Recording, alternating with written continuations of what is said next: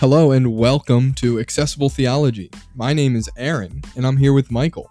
And our goal is to make the study of God's Word accessible to our listeners so that we and you would better love God, know truth, and live accordingly.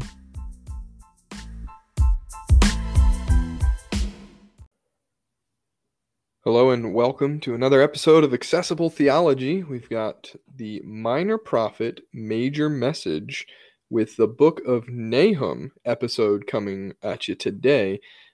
And as per usual, just want to start off with a little bit of background information to acquaint us to the Book of Nahum so that we can answer our three questions, which we will reiterate as we go throughout our episode. But the Book of Nahum is a prophecy of it's Nahum is the guy who's prophesying, and he's prophesying to Judah, the southern kingdom, about Nineveh. And so this is interesting because we've already spent some amount of time discussing Nineveh in a previous episode when we discussed the book of Jonah.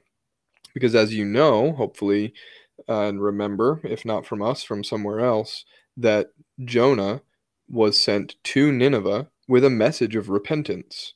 And they repented. But now, however, just about 100 years later, it's not exactly 100 years, but about 100 years later from the time of Jonah to where Nahum is prophesying, again, the Ninevites have fallen into sin. And as we will see in the book of Nahum, they refuse to repent. So they have gone back to their old ways, and even at the prophecy of Nahum, they do not repent, and so destruction comes upon them. This book was written within the window of 664 to 612 BC. If we want to get even a little more specific, we could go somewhere in the 660 to 630 range. We know this because of what is written in chapter 3, verses 8 through 10, describing the fall of Thebes, which is an historically documented fall of a city, and that happened in 612. And so there's good evidence supporting that time window. So again, it's a prophecy of the destruction of Nineveh, and we're going to see some very similar themes popping up as we've already seen before. One of them in particular relating to the fact that God is slow to anger, and we praise God that he is indeed slow to anger. But that is a good transition to get us into our first of three questions, which is the creedal connection, which we're asking, how does this book connect to the creedal statement of Israel? And so Michael's going to explain that a little bit further. And if you don't remember what the creedal statement of Israel is, he'll also discuss that a little bit for us. So Michael, how exactly does the book of Nahum connect to Israel's creedal statement? Yeah, so we'll go back to Exodus 34, verses 6 and 7. We are told there that Yahweh passed before Moses and proclaimed the name of the Lord. He proclaimed, Yahweh, Yahweh, a God merciful and gracious, slow to anger, and abounding in steadfast love and faithfulness, keeping steadfast love for thousands, forgiving iniquity and transgression and sin, but who will by no means clear the guilty, visiting the iniquity of the fathers on the children and the children's children to the third and fourth generation. And so in this, we see the very character of God being revealed. And if you go to the book of Nahum, then we see a very clear reference back to this creedal connection, which again, the minor prophets, there are 12 of them in the Hebrew Bible. It was simply called the 12.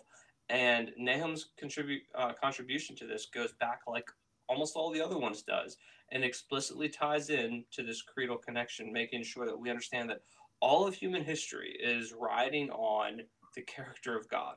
And this truth is what keeps both justice in view, mercy in view, and grace in view, and this steadfast love, this hesed that God has for his people. So all of this is in the background as we see the prophets giving these historical denunciations out. So this is what God reveals to Nahum to share with Judah about Nineveh. This is what is said. It's starting in verse 2 of chapter 1. Yahweh is a jealous and avenging God. Yahweh is avenging and wrathful. Yahweh takes vengeance on his adversaries and keeps wrath for his enemies. Yahweh is slow to anger and great in power, and Yahweh will by no means clear the guilty. So what you see here is very similar wording, but note, and this is important, it emphasizes in Nahum, it emphasizes his wrath and that he won't clear the guilty. There's a hint here of his slow burning anger. And I think this is important because, as Aaron rightly noted, 100 years prior, God sent Jonah kicking and screaming, as we talked about before, to the people of Nineveh so they would repent. God could have just destroyed Nineveh then without sending a single messenger. He didn't owe that to them. He didn't owe them a second chance. He could have just completely wiped them out for their barbarism. And one thing that's important to note about the people of Nineveh is we know, and we've archaeologists and others have discovered writings and transcripts of theirs that identify them as one of the most barbarous and torturous and just despicable people in world history. The Assyrians invented and bragged on ways of doing torture. I won't even read, like I've done some papers regarding the Assyrians in the past. They are just disgusting, some of the things they would do to people. They would bring the same kind of revulsion to mind in Israel's day that the Nazi regime or when you think about the Russian regimes with Stalin and others would bring to our minds. These Assyrians were horrible people. Like, if you lost to them in a war, every one of your people were going to die slowly and painfully. It was, and so this is the people God is speaking to. And 100 years before this announcement that he's given to Nahum, he offered them salvation, and not only offered it, but he gave it to them when they repented. And so it's important to know he is slow to anger. And yet, that slow to anger, that slow fuse does eventually burn out. And when that slow fuse burns out, this is what we see. That he is a jealous and avenging God and wrathful, and that he will keep wrath for his enemies and not clear the guilty. So we learn this about God, and we should rest in this. As Christians, we should not be turned off by the wrath of God. We should see this as an expression of his goodness. His wrath is, as some have said, it is the expression of his intense love for his own righteousness. And this Assyrian people and their despicable treatment of Israel, even, which we see in this text, that Assyrian was used as a scourge, God says, God uses the imagery of that he used them as a whip against his people Israel for their sins. And yet Assyria went beyond that and would inflict beyond just what was necessary to be a whip, and would be even increasingly barbarous and hateful towards Israel in ways that God did not condone, and in ways that God would punish them for. And so what we see then here in this text is God saying, the fuse is up, the anger is coming down, and we as God's people should rejoice in that. And so that kind of actually begins the transition point. So Aaron, if you want to mention our second and third points as we move forward as to why that matters and how it comes together in the personal work of Christ. So. Yeah, and that's entirely necessary for us to keep in mind, because just like Israel, we are reading the revelation of God in its entirety. Obviously, we have more than they do now, and so it's important for us to keep all of Scripture in mind as we read one particular portion. And so we're looking back at what has taken place, and we're seeing the character of God on display in his revelation to us. And we need to remember that, we have the end of the story. We know that God is both as we've already said, jealous and avenging, but he's also slow to anger. And so we, again, are thankful for that fact. And that connects back to Israel, but it also looks forward to what is to come. Our final two questions are going to be answered together today, and that's something that you're probably used to by now because we've done it enough times. But they are the canonical cohesion question, which asks how does this connect to the rest of the Bible, but also the Christological culmination question, which is wondering how does this book point us to Christ? So, Michael, how from the book of Nahum, how do we see this book pointing towards or even being quoted in the New Testament, and how do we see the message of Nahum culminating in Christ? Yeah, so in Nahum, there isn't a whole lot of strong explicit pickup in the New Testament. We see these themes picked up again, but the one place where we do see maybe one that we could, again, this isn't a strong, confident one, but because it is also quoted in Isaiah, and I think Paul in Romans 10 was citing Isaiah, particularly I think it's Isaiah 53, I believe it was, that he would be looking at. But the same concept comes up here in Nahum 1:15, which says, "Behold upon the mountains the feet of him who brings good news, who publishes peace." And then he says this, "Keep your feasts, O Judah, fulfill your vows, for never again shall the worthless pass through you. He is utterly cut off."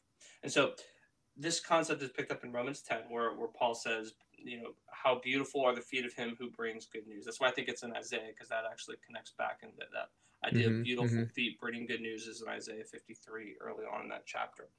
And we know in Isaiah 53 that's specifically speaking of Jesus Christ. And I want to articulate that I believe that in this context, that in Nahum 1:15, he's thinking of this good message to Judah, who is under the suffering, who is suffering from Assyria, that this despicable nation, the Ninevites, will be destroyed. That's the good news here. And Right. so what we see then, and this is important as Christians to understand, is that it is good news that God destroys his enemies. That I think sometimes Christians may struggle with that concept, but there is a sense that if you've ever been a victim of something, if you've ever been abused, or if there's ever been, or if you've ever seen grave injustice happen, there is an element that I think it's natural in our human heart to cry out for justice to happen, for, I would articulate, even retributive justice to be doled out. And what we see here in this text is that Nineveh will be utterly cut off because of their sin, that they will be thoroughly judged. And what we see then in terms of seeing this picked up and used in the New Testament is there's this reality. We've mentioned it before. One of our pastors, Jim Hamilton, he has a really helpful biblical theology book, and the title of it captures the theme, which is God's glory in salvation through judgment. God's glory is the revelation of his attributes or his character. And so God's glory is manifest or made known to the world then through salvation and judgment. And that's important for us to know, that God is glorious in both salvation and judgment. Romans 9 verses 22 and 23 get at this, that he has prepared, that there are vessels of wrath that he's prepared for destruction. There's also vessels of mercy that he's prepared for salvation, and that he receives glory for both of these. I would articulate even equal glory for both of these. So he's showing elements of his mercy, which he reveals in Exodus 34 verse 6, and he's revealing elements of his wrath and his judgment, which is revealed in Exodus 34 verse 7. These are both true, these aren't as though they're contradictory terms in God. This isn't a confliction, that God is glorious in both salvation and judgment. And so this good news that is given then, that Nahum is giving to the people, is that they will be saved from this Assyrian destruction through God destroying the Assyrians. And that's good news.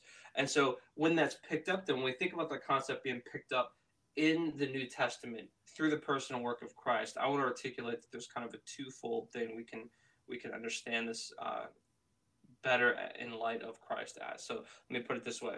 The first part, then, on the one side of the coin, is that Jesus will save us from our enemies. So we rejoice that Christ has come into the world, and it says in places like in Colossians 2, it says that he has disarmed the rulers and authorities, that he has nailed the certificate of our debt to the cross, and he has disarmed the rulers and the principalities and done away with them so that we can be free and be saved from our enemies. So our enemy is our own sin, primarily.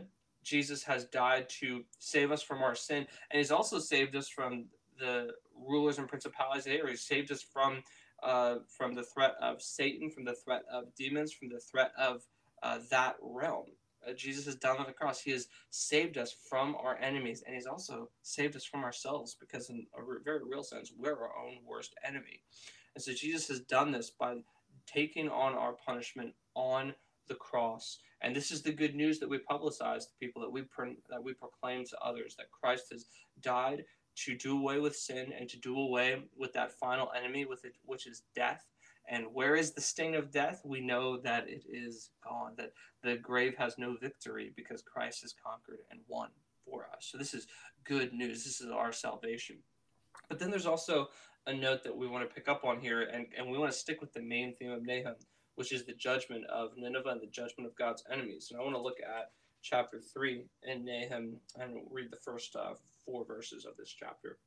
We read this: "Woe to the bloody city, all full of lies and plunder, no end to the prey, the crack of the whip and the rumble of the wheel, galloping horse and bounding chariot, horsemen charging, flashing sword and glittering spear, hosts of slain, heaps of corpses, dead bodies without end. They stumble over all the bodies.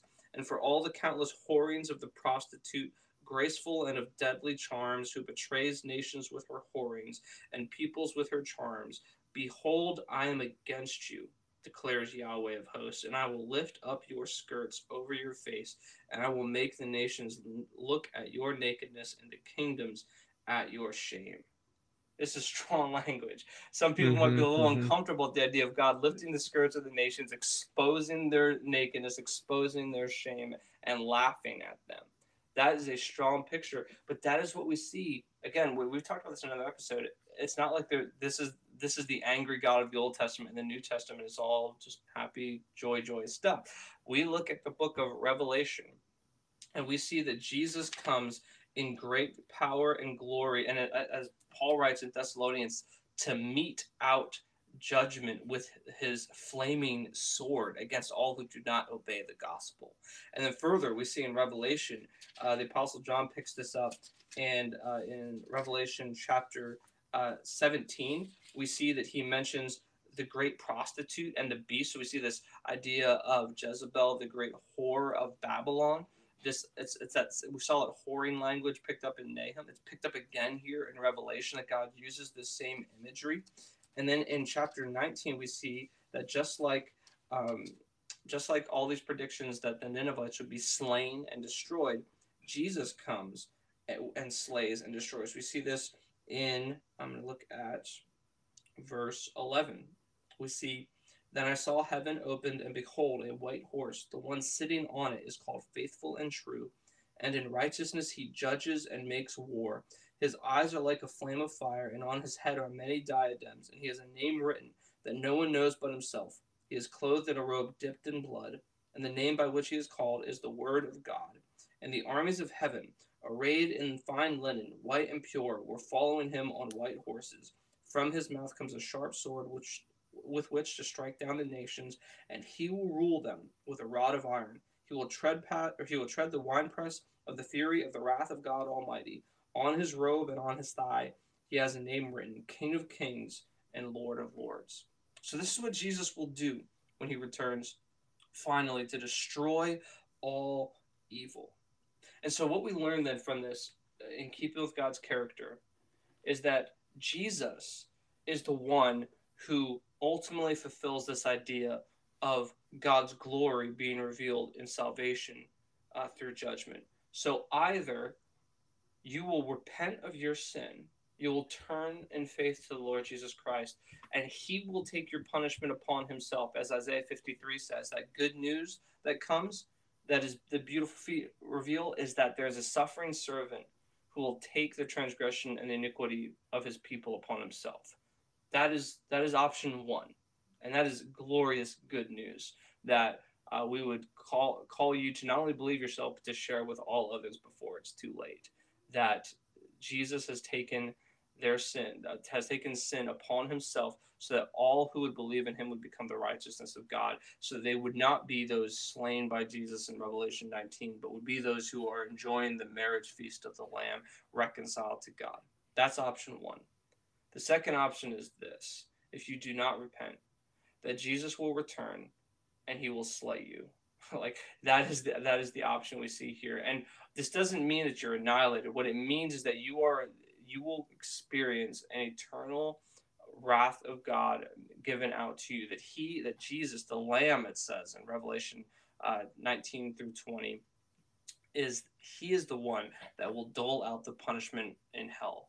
That you will experience his wrath forever, unmitigated. And that is good. And it leads, what's amazing, what we see in the book of Revelation, the judgment of God against his enemies leads the people in heaven to rejoice at God's goodness. When we see Jesus judging the wicked, we will rejoice and be glad that God is good and just. And so what we need to take from the text like Nahum, then we see the character of God is that he will destroy his enemies. And we take heart in that. That is good news, because it is the revelation of God's character, and it is and anything that we see of God, we need to understand is good and altogether true and beautiful. And the Bible calls us to bow our knee before this God, to behold this God in his glory, to rejoice in him. And I would implore, if you're happening to listen to this podcast and you haven't repented of your sin, that you take the first option, that you repent and believe in the name of the Lord Jesus Christ before it is too late. Amen. I would agree and call you to the same thing. And what a glorious reality that we see in the book of Nahum, that again, connecting back to the nature and character of God, that he is jealous and avenging, and yet he is also slow to anger. And so as long as you still have breath in your lungs, you still have chance to do exactly what Michael was just calling you to, which is to repent, to turn from your sin, and to trust in the Lord Jesus Christ. We're thankful that we have that opportunity, and thankful that we can share that with you as well. Any final closing thoughts before you sign us off, Michael? I would say that it is great news that God is a jealous God. It is both the grounds of our comfort that he will not let us go, because his jealousy will not allow him to lose his glory or to be called unfaithful. And at the same time, his jealousy is terrifying to anyone who dares go against him, because he will not allow anyone who is guilty to go unpunished, because that is just as much of a tarnish to his reputation as it would be him losing a saint. So this jealousy of God is a gloriously good thing. Amen. Well, then, as always, we want to charge you to love God, know truth, and live accordingly.